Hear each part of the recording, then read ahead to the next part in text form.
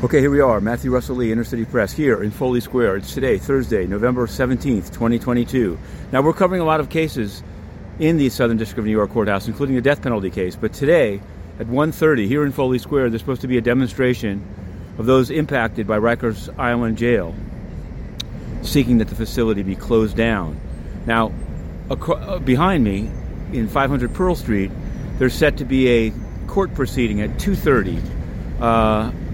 Not seeking to close it down, but possibly federalize or appoint a receiver for Rikers Island. It's a long-standing case.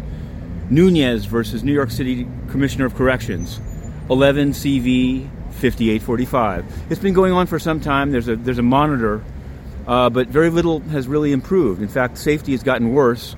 Some talk about union rules. Some talk about people not wanting to police the housing units. There's also, people are there without.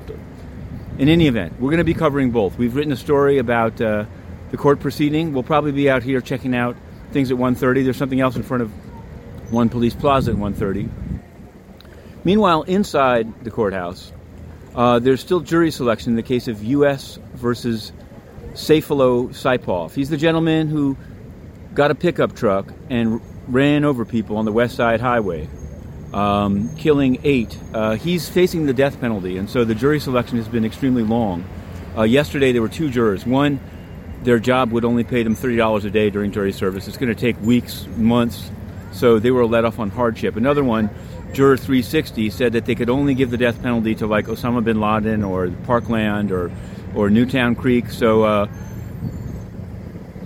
the judge has invited some briefing on whether they should go forward. Meanwhile, the United Nations totally corrupt. I'll say it fast. The State Department sanctioned IRIB, the Iranian news outlet, for broadcasting forced confessions. But the UN has a guy. His name is Karman Nafajadeh, and he's inside the UN as a journalist while Inner City Press is banned. The UN is totally corrupt, and the State Department is toothless and inept.